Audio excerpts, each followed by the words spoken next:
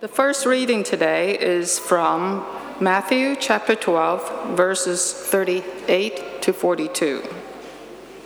Then some of the Pharisees and teachers of the law said to him, "Teacher, we want to see a sign from you."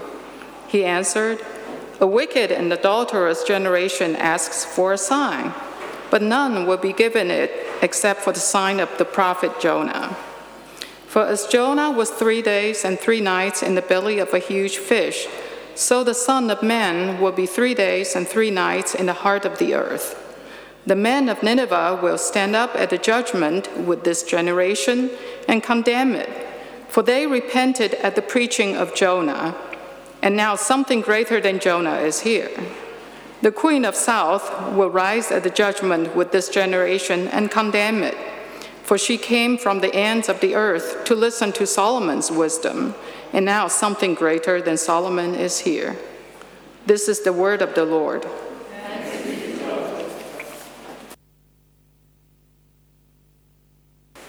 Today's sermon reading comes from the Old Testament book Jonah, chapter 1, verse 17 to chapter 2, verse 10. Now the Lord provided a huge fish to swallow Jonah, and Jonah was in the belly of the fish 3 days and 3 nights. From inside the fish, Jonah prayed to the Lord his God. He said, "In my distress, I called to the Lord, and he answered me.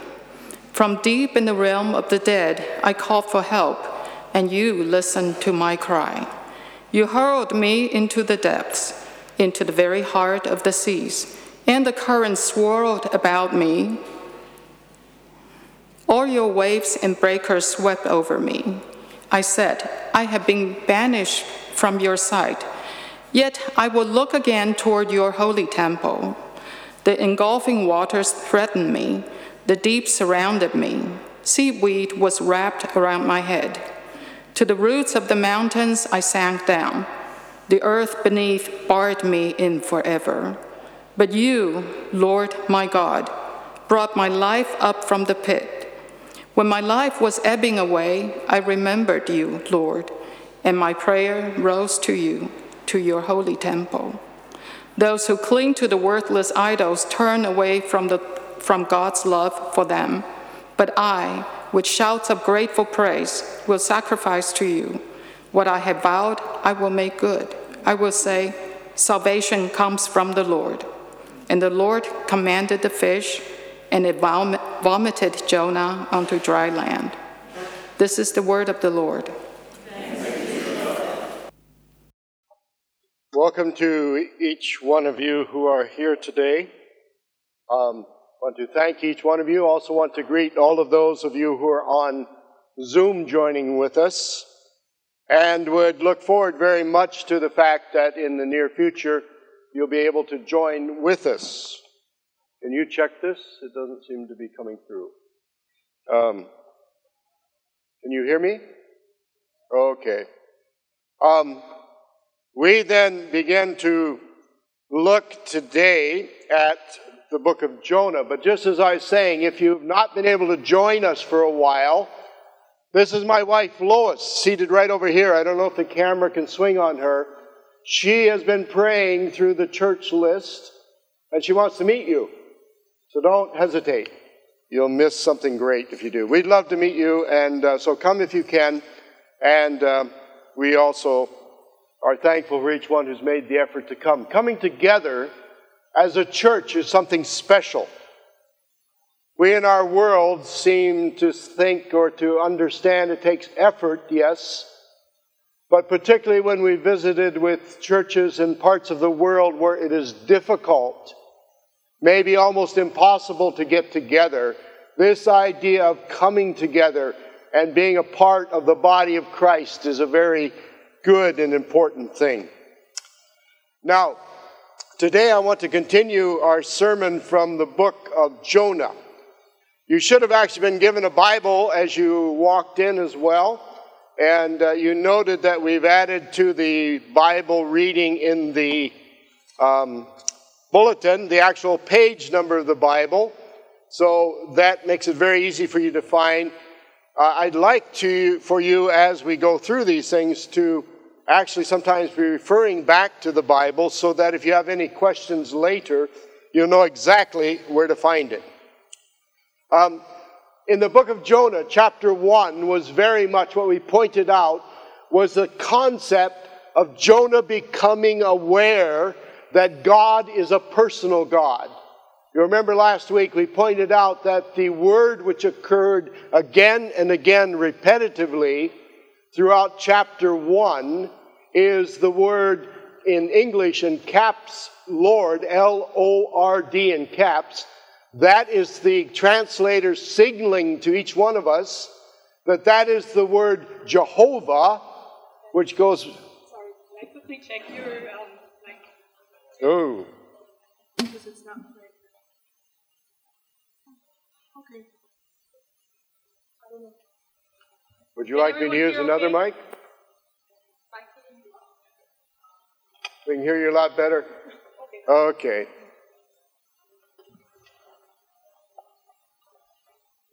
Let's pray. Father, thank you for mics that don't always mix with our voice all the time, but right now we ask you to guide and lead.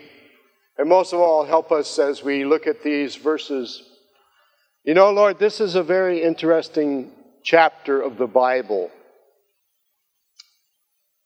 And so, Lord, I ask in Jesus' name that you open it to us. Help us to hear and to understand, not just my voice, Lord, but your voice. Speak to us, we pray, in Jesus' name. Amen. I hesitate a bit to say this, but this has been the most difficult sermon to prepare for that I have prepared for about 2 years. If anything could happen, it happened this past week. Well, there were a few things that could have happened more. But I just want to say to you, and I don't know what that means. Normally that means that God wants to speak. And therefore we listen.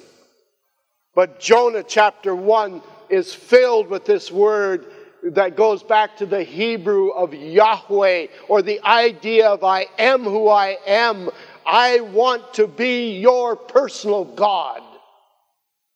And Jonah, even though he was a prophet, was learning the truth of God being personal with him. And certainly the providence, the working of God within Jonah's life. Jonah is learning again and again. And now in this chapter, it is a chapter which is filled with his prayer. Now, I asked the reader to read with us the last verse of chapter 1. If you look in your Bibles, you will realize that the last verse of chapter 1 is included in the paragraph that begins chapter 2. In the original, it is the first verse of chapter 2. And all I would like to say to that, we did read in the first reading, and let me just repeat that to you.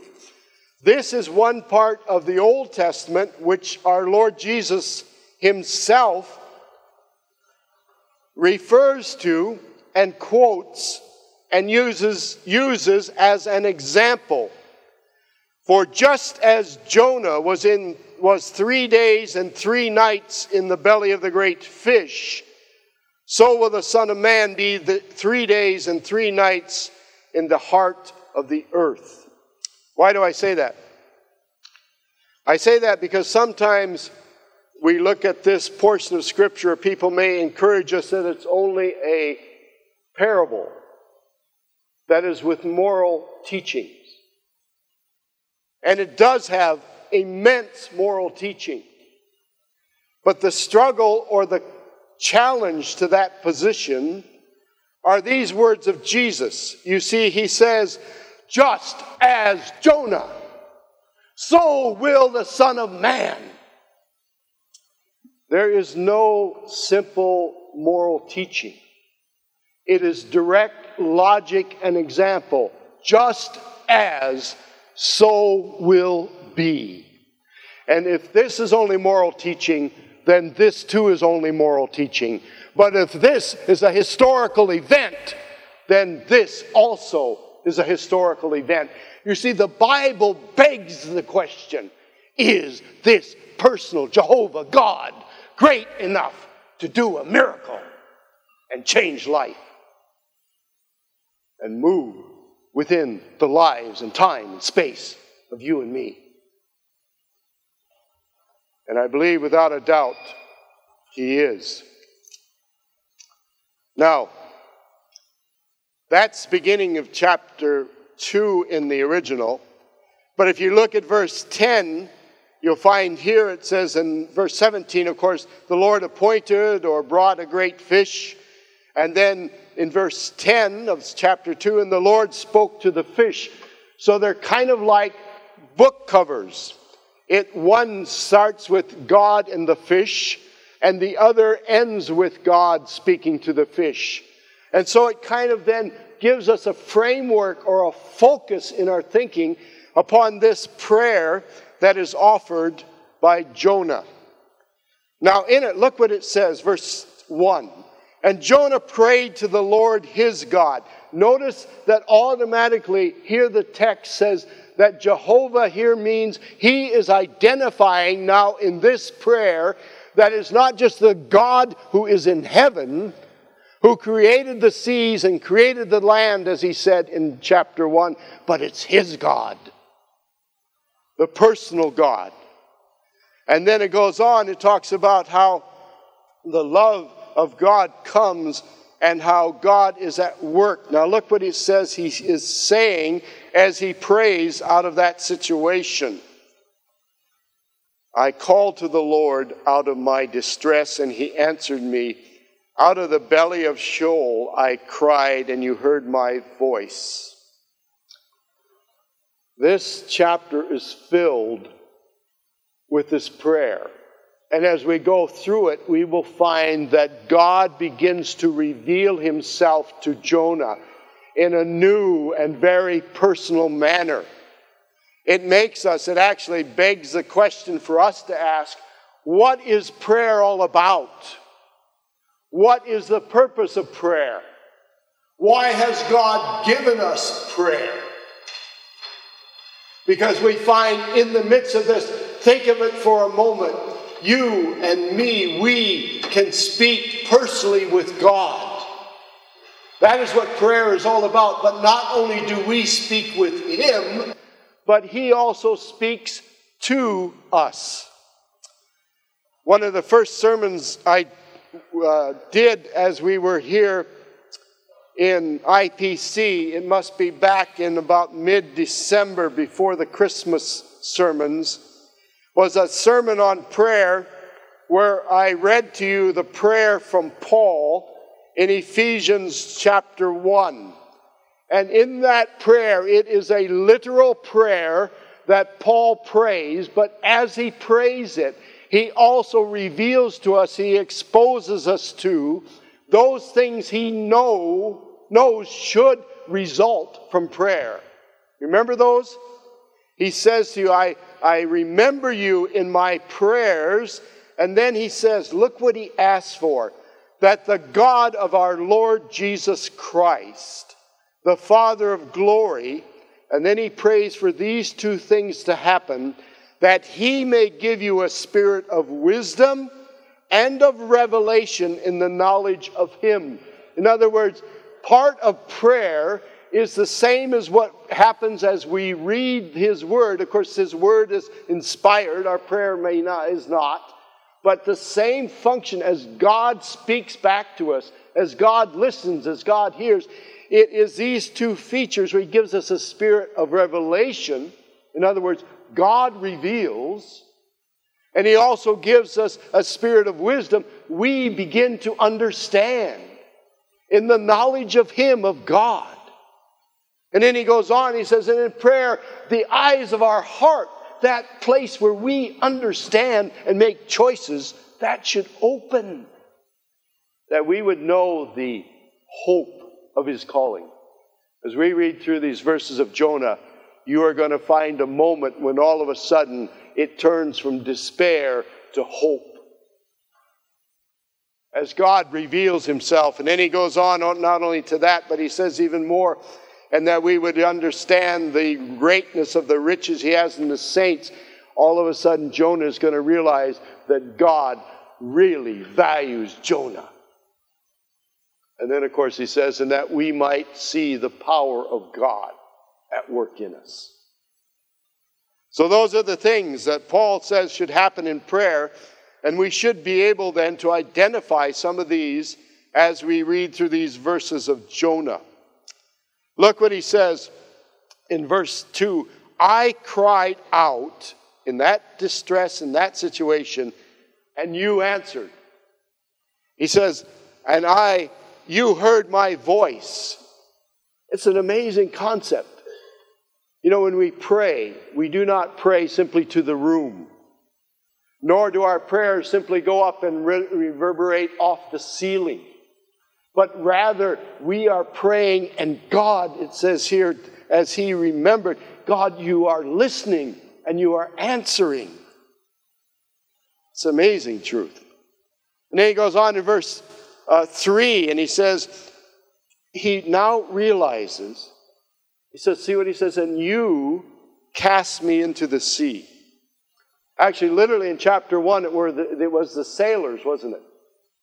But all of a sudden, he is starting to realize this providence of God, this working of God in his own personal life. You see, ultimately, it is the will of God, and through the providence and the leading of God, when the will of God and the willingness of a man or a woman meet together, it is a working of God. And he is realizing that this was not simply that the sailors rolled the dice and the dice indicated Jonah is the guilty one. No. He is saying, but God, you are the one. You're the one who orchestrated these things. Through you are the things that have happened to me. And he says, you cast me into the deep. Then look in the next part of the verse. Your waves, your billows. It was not simply a storm. It was a movement of God. And he begins to recognize it is God. Wow. Have you ever been in that state where all of a sudden you realize it's not just luck, it's not just happenstance, but there is a movement of the providence of God in one's own life? And you come to a point where one must choose. And here it is what Jonah has found. And then look away, it says, and I am driven away in verse 4 from your sight. You see, all along he had thought, God said go, I said no. And he thought, I can do what I want to do. He bought the ticket. He headed away from God, trying to get away from the presence of God. But all of a sudden he is realizing it's much greater than that. It is at that point when anyone else chooses to disobey God, sometimes there are in this movement of the providence of God in our lives, that as he works, there comes a moment when we realize that the choices we have made, the way we are going, has consequences. And at some point, God gives us that which we want. And in his case, he's going to say, and I was there in the very face of death. And all of a sudden, I realized that was not what I really want. What I want is you, God. Romans chapter 1, the second half, is filled with this concept, where people desire something rather than the truth of God. And to me, I've said it before, but one of the most shaking verses throughout the New Testament is when it says, and God gave them over. And when we seek other than God, and there comes a moment when God allows us to have the reality of, if that is what you're seeking, this is what it consists of.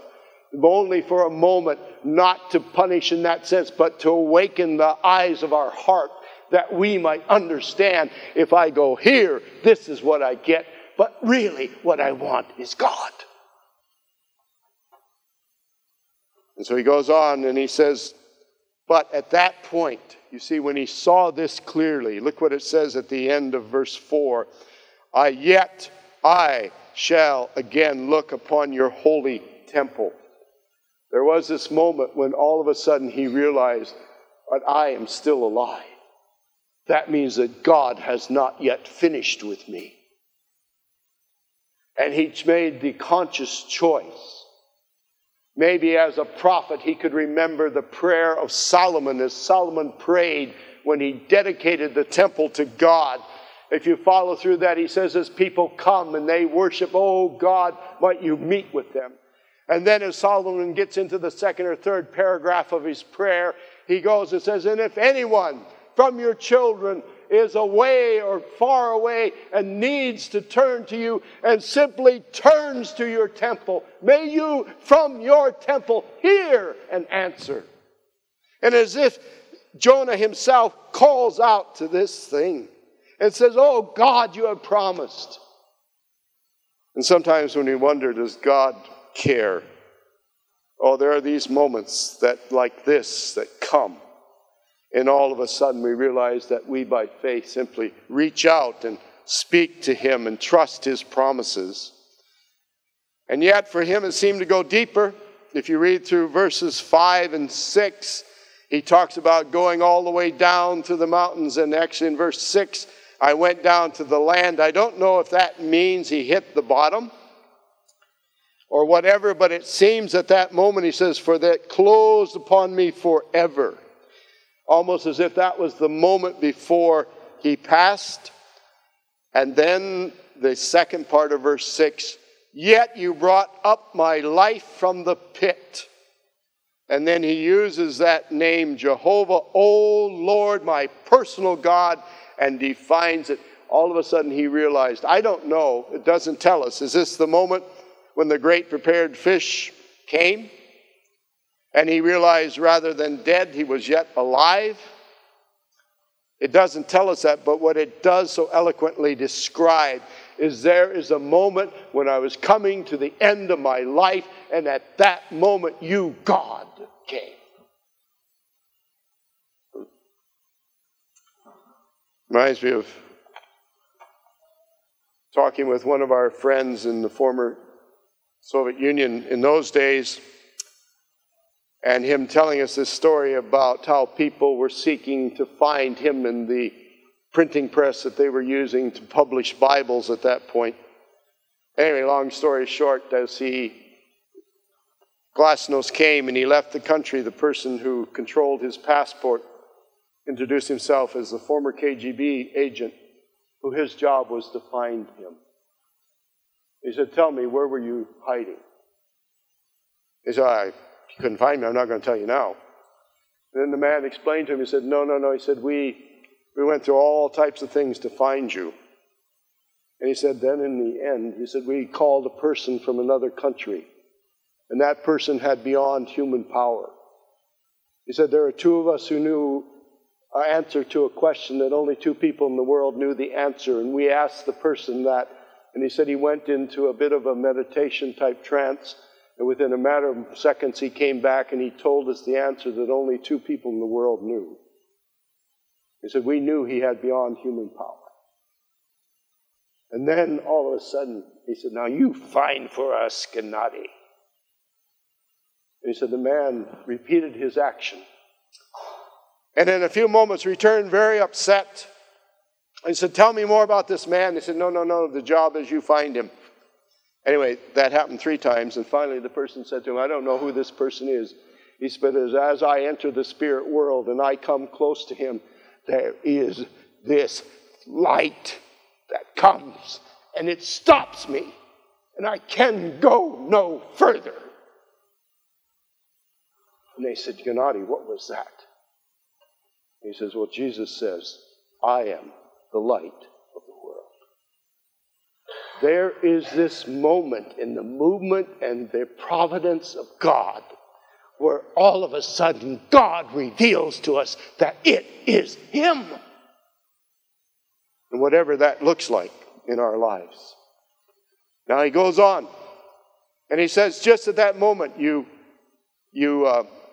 saved my life, O Lord my God. And when I was fainting away, I remembered God, and my prayer, he realizes now, comes into his holy temple, into the very presence of God. And then in verse 8, it kind of hides for us in English the kind of moral teaching in the sense of a truth that is really a principle. It says here, those who pay regard to vain idols, or those who are worshiping them, forsake, or they lose their hope, and I think in the New International, of love. And here it says steadfast love. So what he's doing is giving us a contrast. He says either one can seek this which is not of God, which might, however we would want to define an idol, that which captures our heart, and one follows that. But the word which is a little bit hidden here at the ending of the second part of the verse, which is either translated love or steadfast love, very frequently in English we will call that steadfast love. That is a word in Hebrew which is exclusively used to describe God. The pronunciation is something like hesed. And it means that God is a God of love and mercy and grace and power and all that God is, but ultimately, it means that God chooses to love us simply because he wants to, because he will, not because of who we are. And all of a sudden what Jonah is saying is either people who seek after the other things than the will of God. Remember, when the will of God and the willingness of mankind meet, that's the purpose of God. And what he's saying is we can seek this, but the reality is you seek this, then one loses the very hesed of God, the very person, the character, the God who pursues us in all of the providences of life to bring us into a relationship with him. But then at that moment he turns in verse 9 and he says, and with the voice of thanksgiving I will sacrifice, or I will give you praise and thanksgiving. I will sacrifice to you. Romans 12, 1 and 2 says, brothers and sisters, by the mercies of God, present your bodies a living sacrifice, not something that is sacrificed on the altar, but as a choice of a living choice, that you might know what is the good, acceptable, and perfect will of God, where the will of God and the willingness of you and me, of us as believers and followers of Christ, meet together. And God does something amazing. And he says, I will pay what I have vowed. In other words, in this moment, there must have been a time in Jonah's life when he probably said, God, whatever you say, I will do. And all of a sudden, God had said, go. And what he said, I go somewhere else.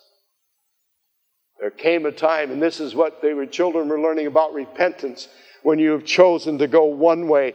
You see, confession is to say, I'm bad. Yeah, I'm really bad. But repentance means, I know I'm going this way. And now, before God, in the depth of my heart and soul, I turn and I go with God. And he did. And he ends by saying, salvation belongs to the Lord. Let me close with one final illustration. My concern for you really is that prayer becomes personal and that you understand the personal God, Jehovah, is answering you. Sometimes life is, though, messy. Sometimes it is complex. And many times it feels very unfair. My favorite Old Testament character is Leah. She's the second wife of Jacob. Rachel, her beautiful younger daughter, of course, you remember the account in Genesis 28, 29, where he went and worked for the father-in-law for years, fell in love with the younger daughter, wanted to marry her, vowed he'd work 7 years. Actually, we used to tell this to our 3 daughters, is if anybody's interested, you tell them, come and talk to Dad. And then I'll tell him he worked 7 years and come back. Actually, when the son-in-law who proposed to our eldest daughter came to ask permission, our youngest daughter came up and said, Dad, did you talk to him about Genesis 29? Yes, I got caught. Genesis 29 says, and the marriage night, the father switched the daughters. The eldest must marry first. And then in the middle of chapter 29, it picks up Leah's story and says, God saw that Leah was not loved. And to do that in the providence of God, he closed the young daughter's, beautiful daughter's wife's womb, and he opened hers. And she had a son, and she called him Reuben. And then the Bible gives a bit of a commentary, because Reuben means God has seen. But then the Bible is very honest. It says that Leah was not yet loved, and then she gave birth to a second son. She named him Simeon, which there's a commentary means has heard. And then thirdly, she had a third son, named him Levi, which means certainly come back. My husband will return to me. You can hear, even in the name of the child, the voice of the heart of the woman. And then she had a fourth son, and she named him Judah. But Judah was when the will of God and the willingness of the woman met. And you say, well, how can that be? Because she was still not the favorite wife. If we could somehow move to eternity, and we don't know how eternity will work, but we do know the Bible in the book of Revelation describes a city called the New Jerusalem, which is 4 square. In other words, it's a square city. Has 12 gates, 3 on each of those sides, and on each gate there is a name. Think with me for a moment if Jesus and Leah took a walk around Jerusalem, the New Jerusalem.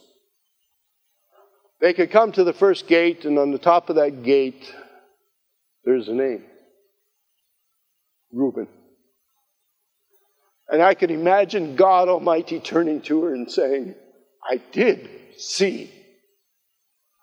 You did see. And then they come to the second one. And it's the name Simeon. And he said, you see, I heard your cry. Oh God, you heard.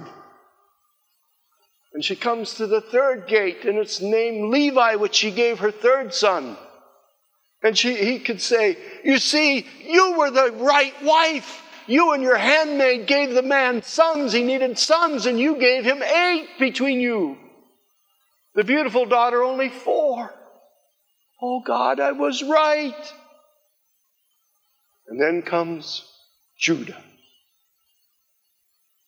And the Lord could turn to him and say, you know, my father, when he sent me, he did not choose Reuben, the firstborn, who would have been normal. Or should have the firstborn failed, he didn't choose Simeon, who would have been the second choice. Nor even the great priesthood. But when the will of God and the willingness of the woman met, Judah! And something happened in her life on that day and age in which she lived. But it also happens in eternity. Because the will of God is good, acceptable, and perfect for today. And it leads you to eternity. And that is what God wants us to understand as he shows us how Jonah found and lived the will of God. And God answered him in prayer. Let's pray. Father, thank you for your word. And I want to pray for each of us seated here today. It is not simple, Lord, because we know that life can be complex and sometimes incredibly messy. And everything within us sometimes wants to do it our way rather than yours. But I pray for each one of us seated here today that will of God would really become the will of our own heart. And may we follow you. And as we experience the movement of God in your providence in our lives, may we be quick to look to you and to your temple, to the place where you live. And as we pray, may we expect that you will hear and you will answer. We thank you in Jesus' name.